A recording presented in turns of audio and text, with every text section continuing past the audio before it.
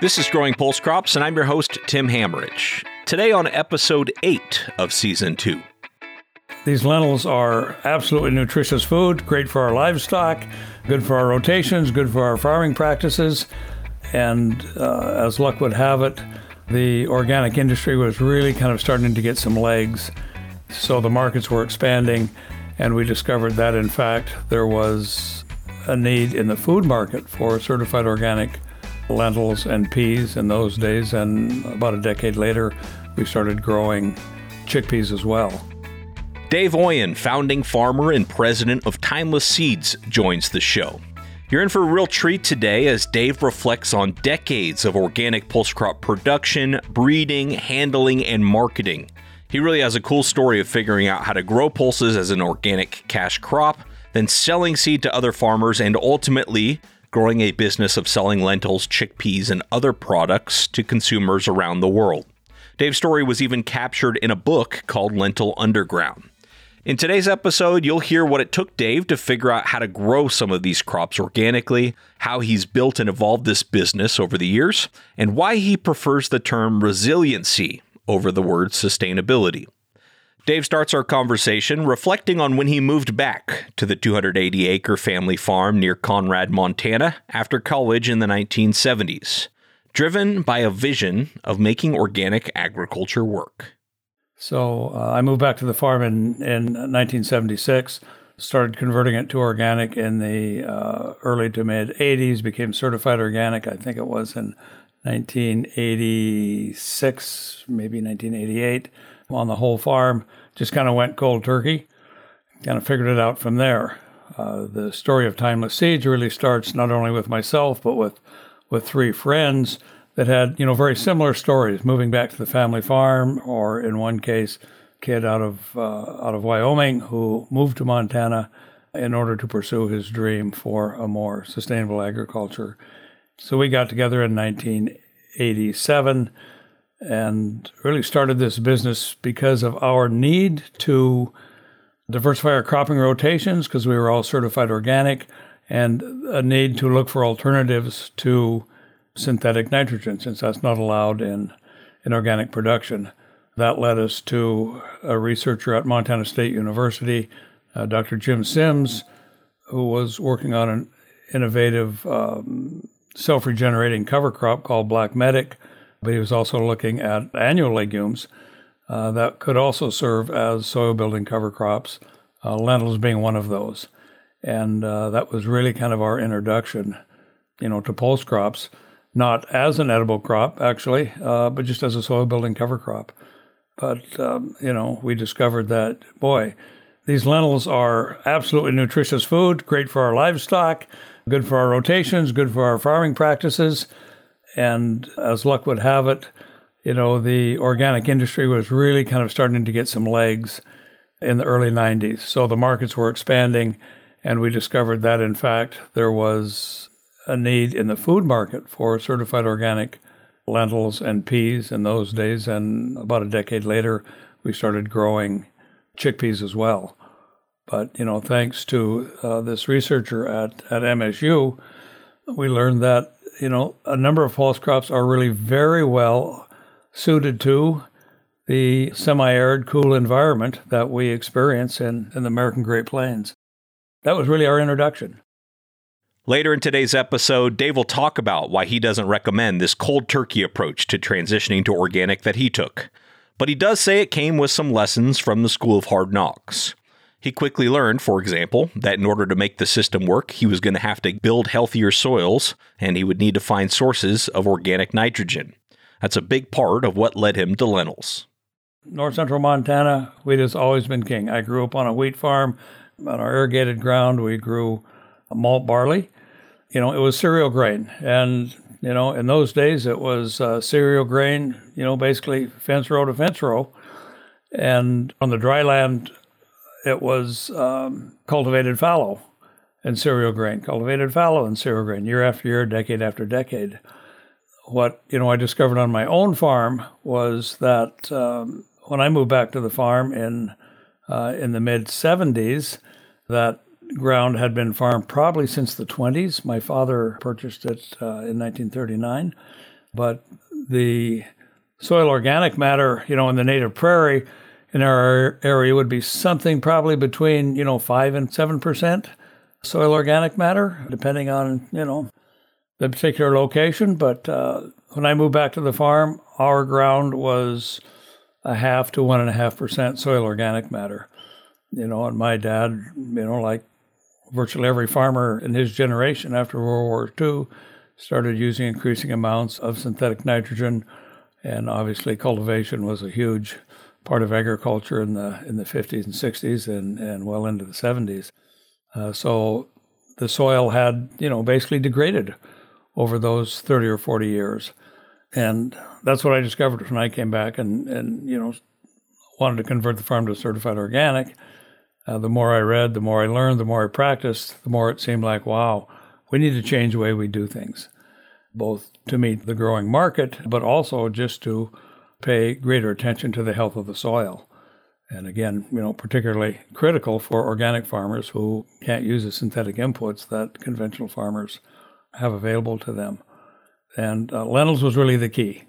Lentils was a key to us because where I farm, the average annual precip, snow and rain together, is somewhere, 12 to 14 inches total annual precip.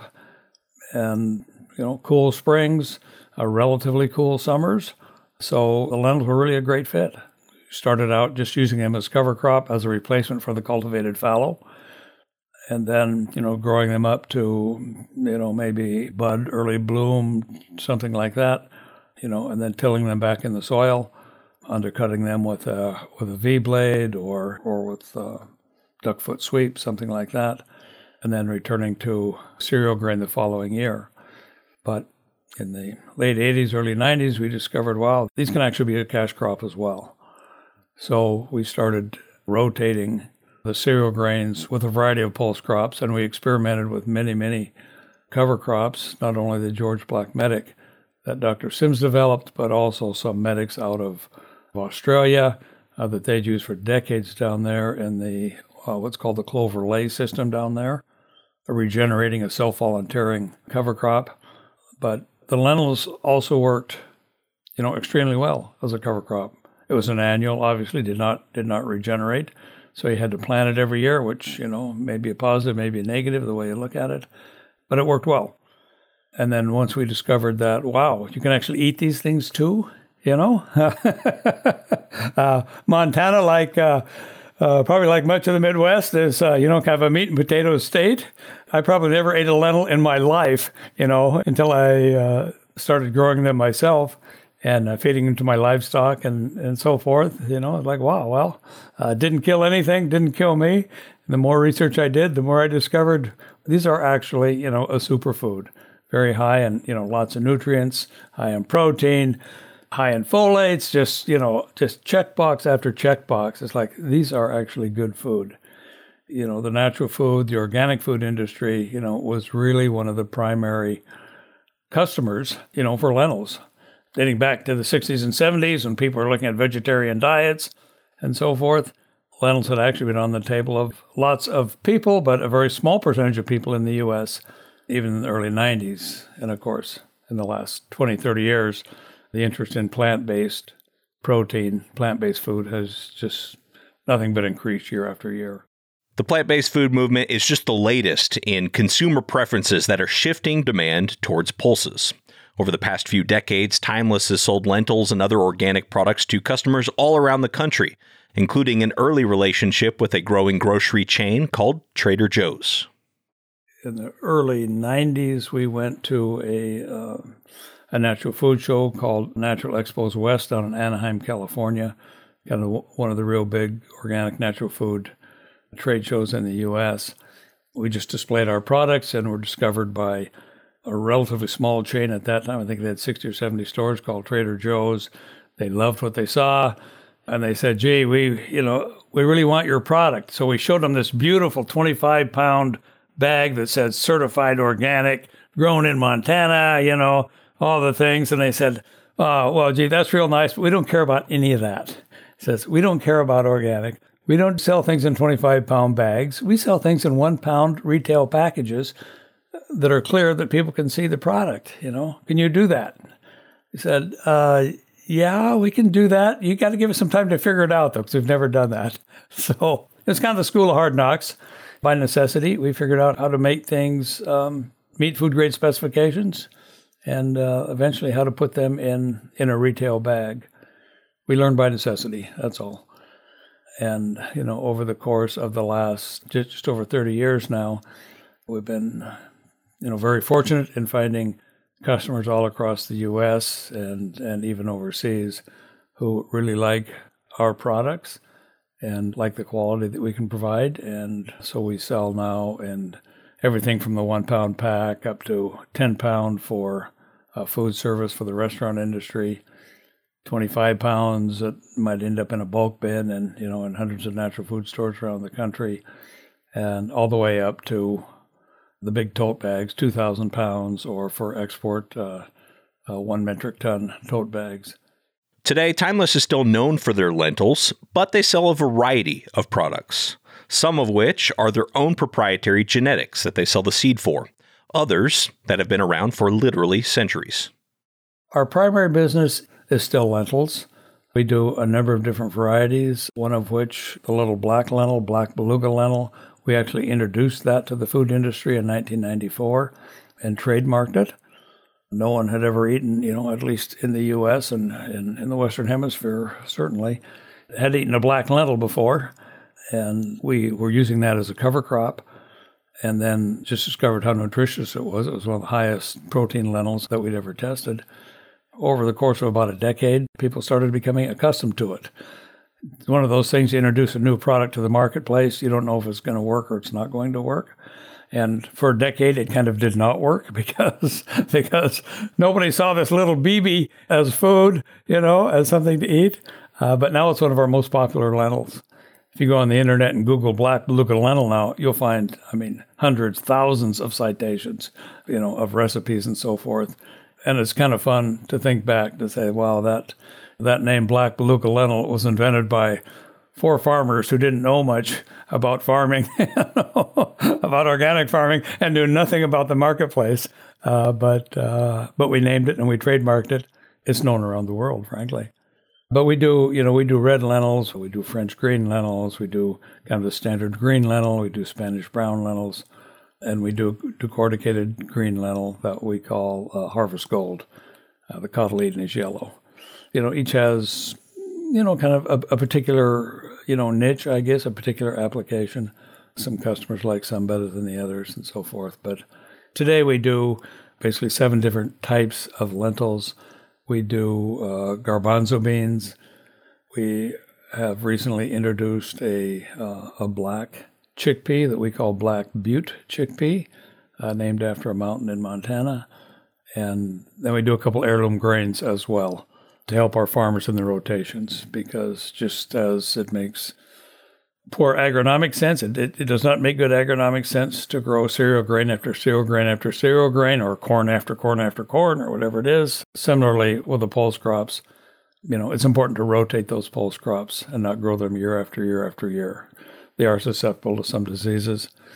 The best way to guard against, disease and pest infestation is just crop rotation. It's just a fundamental tenet of organic agriculture that rotations are critical in making that system work. So in addition to the lentils, we do have the opportunity for some of our growers to grow an ancient wheat called emmer, and then also a hulless barley that we've also trademarked called purple prairie barley. And they date back 10,000 years agronomically and in the culinary world. Dave says Timeless mostly sells these products through distributors. Their popularity is not only driven by the demand for natural and organic foods and for plant-based proteins, but also for the trend of consumers wanting a closer connection to their food. So we are in hundreds of natural food stores around the country, our retail bag. Some of our customers, in the food service side tend to be what's called fast casual healthy food restaurants, these salad bowls that have become very popular, with companies like Cava Grill and Zoe's Kitchen and Sweet Green and Clover Food and others. They're very good customers of ours. And, the marketplace, to some degree, is also changing, especially I think with the millennial generation, in that consumers increasingly care about the food that they eat and where it comes from. Timeless is still, able to basically to serve that niche, basically, right? Because, we know our farmers. We are on their farms. And if anybody picks up a package of our product, in New York City or Seattle or San Francisco, wherever, and calls us up and says, well, here's a lot number on this package. Where does this food come from? We can give that consumer that farmer's phone number and say, call up Joe. He can tell you why he's doing what he's doing. He can tell you what he's doing. He can tell you the field that he planted that crop on that year, and now it's on your plate. I think part of our role in the food system is to help make that connection from the people who grow the food to the people who eat the food. It's really been quite gratifying, to know that our crops now are on the plates of millions of meals every year in the U.S. and, and to some degree overseas as well. So a lot of patience, a lot of persistence, and just good people on both sides, great farmers, and great customers, both of whom appreciate each other. All of this that's happened is far beyond the initial vision of Dave and his 3 co-founders, who initially just set out to be in the seed business. But even though they didn't consider themselves businessmen or engineers or food scientists, they were farmers. And in the way that many farmers do, they just did whatever it took to figure things out. Initially, we really started as a seed company, right? Timeless Seeds is the official name of the business because we were going to make a business out of this regenerating cover crop, George Black Medic, but also, the lentils and yellow sweet clover and other legumes that work well in rotations. Like I say, we weren't businessmen, so we didn't write any business plan, frankly, but didn't write a good one in the sense that our original, business was to grow and sell organic seed to other organic farmers. Well, there weren't that many organic farmers. There's a problem here. It was a very small market, and farmers in those days that were considering converting to organic, they were on the same learning curve the rest of us were. So really didn't know what crops were going to work. Really didn't know they needed legumes. Really didn't know that, ideally you have a cover crop every 2 or 3 or 4 years in your rotation. But you're absolutely right. The seeds for some of our crops, are just not generally available. We're the ones that do them. So we remain a seed company, but really our seed is just focused on our own growers so we can have the food grade crops to sell. But growing a seed company and eventually growing a food company would not have been possible without solving their first problem, figuring out how to profitably grow these crops organically. Dave says their commitment, resolve, and funny enough, their lack of knowledge it couldn't be done, all were helpful. Like most organic farmers that are the first ones, or the first of a few in their county, everybody thinks you're crazy, which to some degree that's justified, right? because in my own case, and actually in the case of all the founders of Timeless Seeds, none of us went to a land-grant university. None of us learned how farming was supposed to be done, which is to say, as it was done in the 50s and 60s, say. So in a sense, maybe, our ignorance was a blessing in the sense that we didn't know it couldn't be done, and from our reading and from, experience in others and other parts of the country, California, Pennsylvania, the folks at the Rodale Research Center and so forth, they were actually doing it in their environments with their own crops. But that, I think that gave us some confidence and encouragement that, well, it can probably be done here as well. Dave says one of the core tenets to making these organic systems work is making sure to have really diverse rotations. Although they handle several different products, Timeless doesn't handle all of the different crops that these farmers grow to make the system work. Ideally, an organic rotation might be, 5 to 7 to even maybe a dozen years, before you return to the same crop on the same field. And we don't either have, the capability, the markets, or frankly, even the interest to do all the pieces in the rotation. For instance, we don't do any oil seeds at all.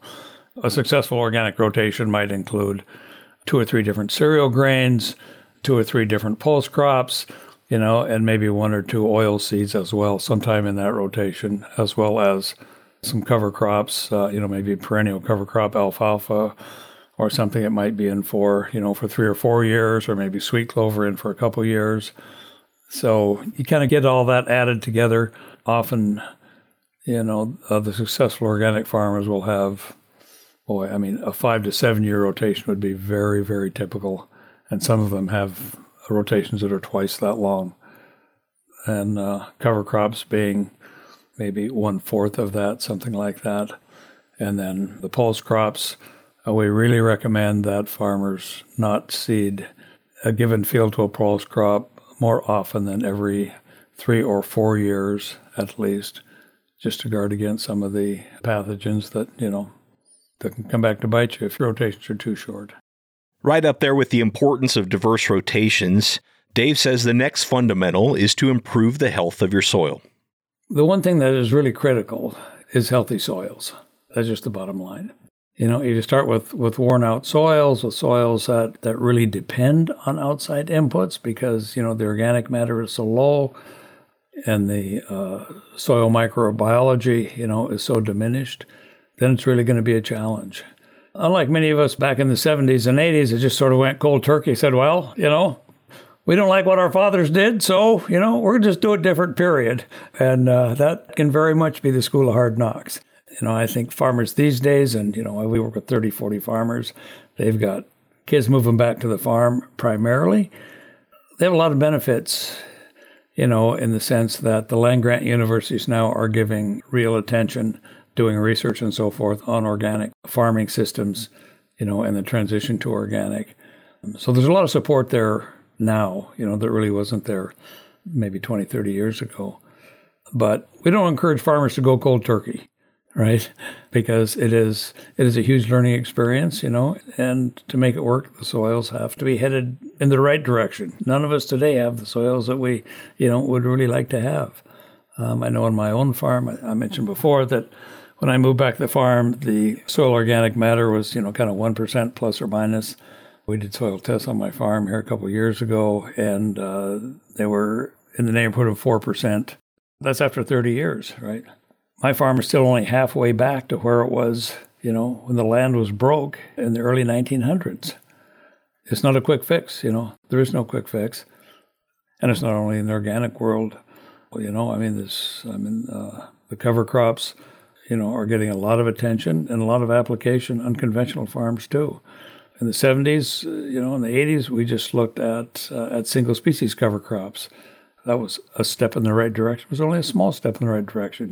Now most farmers use mixed species cover crops, and there's a lot of good, biological and agronomic reasons for using that. So progress is being made. Progress still needs to be made. But I do think it's going to be a lot easier, these days than it was 20 or 30 years ago for people who are interested in making that transition, both on the agronomic side, but also on the marketing side.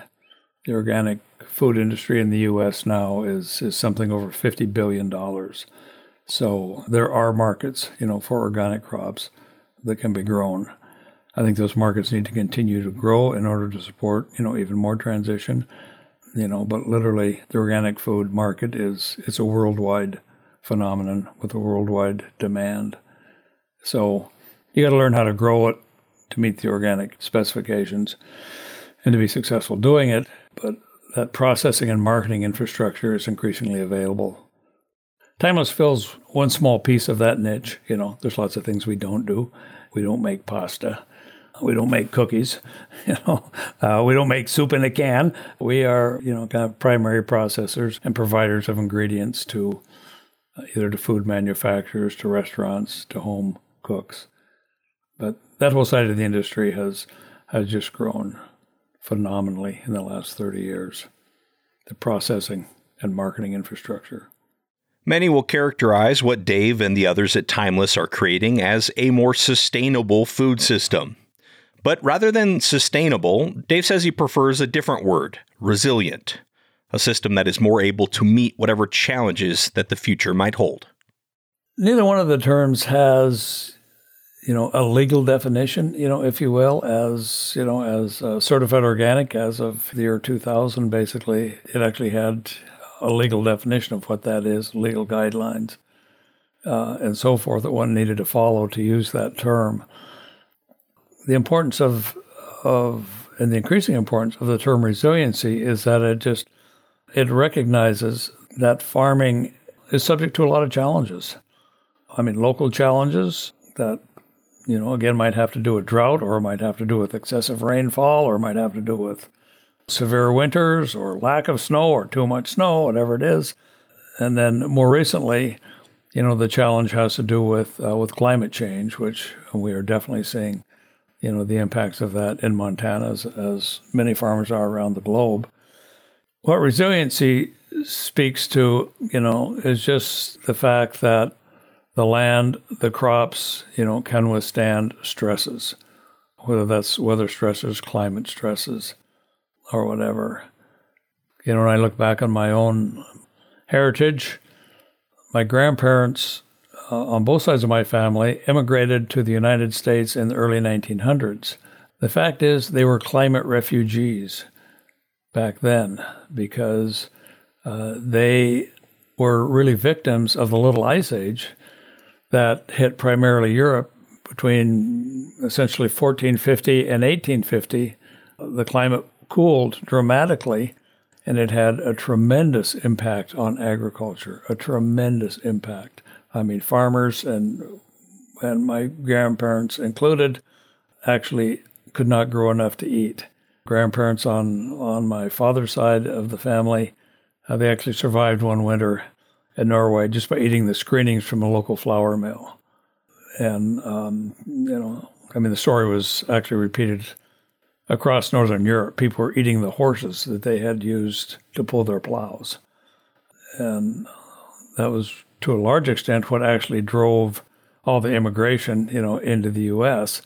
But the lesson to be learned there is that climate can have a huge impact on one's livelihood, on one's life, and on what one can farm, and can farm successfully. Especially now that we, have essentially run out of land, run out of new land to break, it's important that we figure out how to be resilient, in our own operations. For a lot of us, when we hear that word resiliency, our minds go immediately to climate resiliency, what Dave just talked about. But he also adds that community is an important part of resiliency as well. Well, I think one of the things that we have discovered, and that was really highlighted in Liz Carlisle's book, The Lentil Underground, is the fact that community is part of resiliency. It's just not the soil. It's just not the microorganisms. It's just not the plants. It's just not the crop rotations.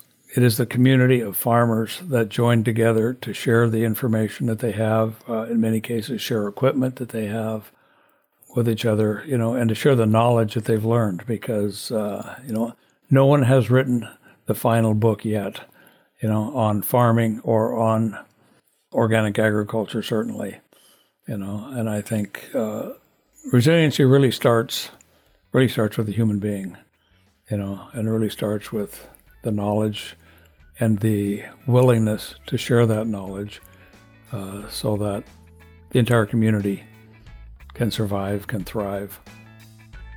What a great sort of punctuation mark at the end of a fantastic interview. Thank you so much to Dave Oien for being on the show. To follow what they're doing, find Timeless Food on social media and visit their website at timelessfood.com. You can also pick up that book, Lentil Underground, especially if you enjoyed that last part about community and resiliency, wherever books are sold. And of course, make sure you're subscribed to this show on your podcast platform of choice so you don't miss our next episode with Dr. Jennifer Davidson. These diseases can get out of control very quickly. And so be very diligent, and as soon as you see anything, get into contact with your local pathologist so that you get the feedback about what's actually going on and how you can get these things under control. And if it's a new disease in particular, because these things can spread very, very quickly, and the sooner you can get it under control, the less damage is going to be happening and the less likely it is going to spread across your whole farm and then into your neighbour's farm. So have that relationship with your local pathologist and make sure that you know who they are and what their contact details are, and use the expertise that they've got. Once again, make sure you're subscribed so you don't miss that upcoming episode. This show is brought to you by the Pulse Crops Working Group with support from the USA Dry Pea and Lentil Council, as well as the North Central IPM Center and USDA NIFA. We're releasing these episodes every other week throughout the growing season, and we want to make sure the information is relevant to you. So please tweet us with any feedback or suggestions by using the hashtag GrowingPulseCrops, and we'll be back with another great episode in a couple weeks.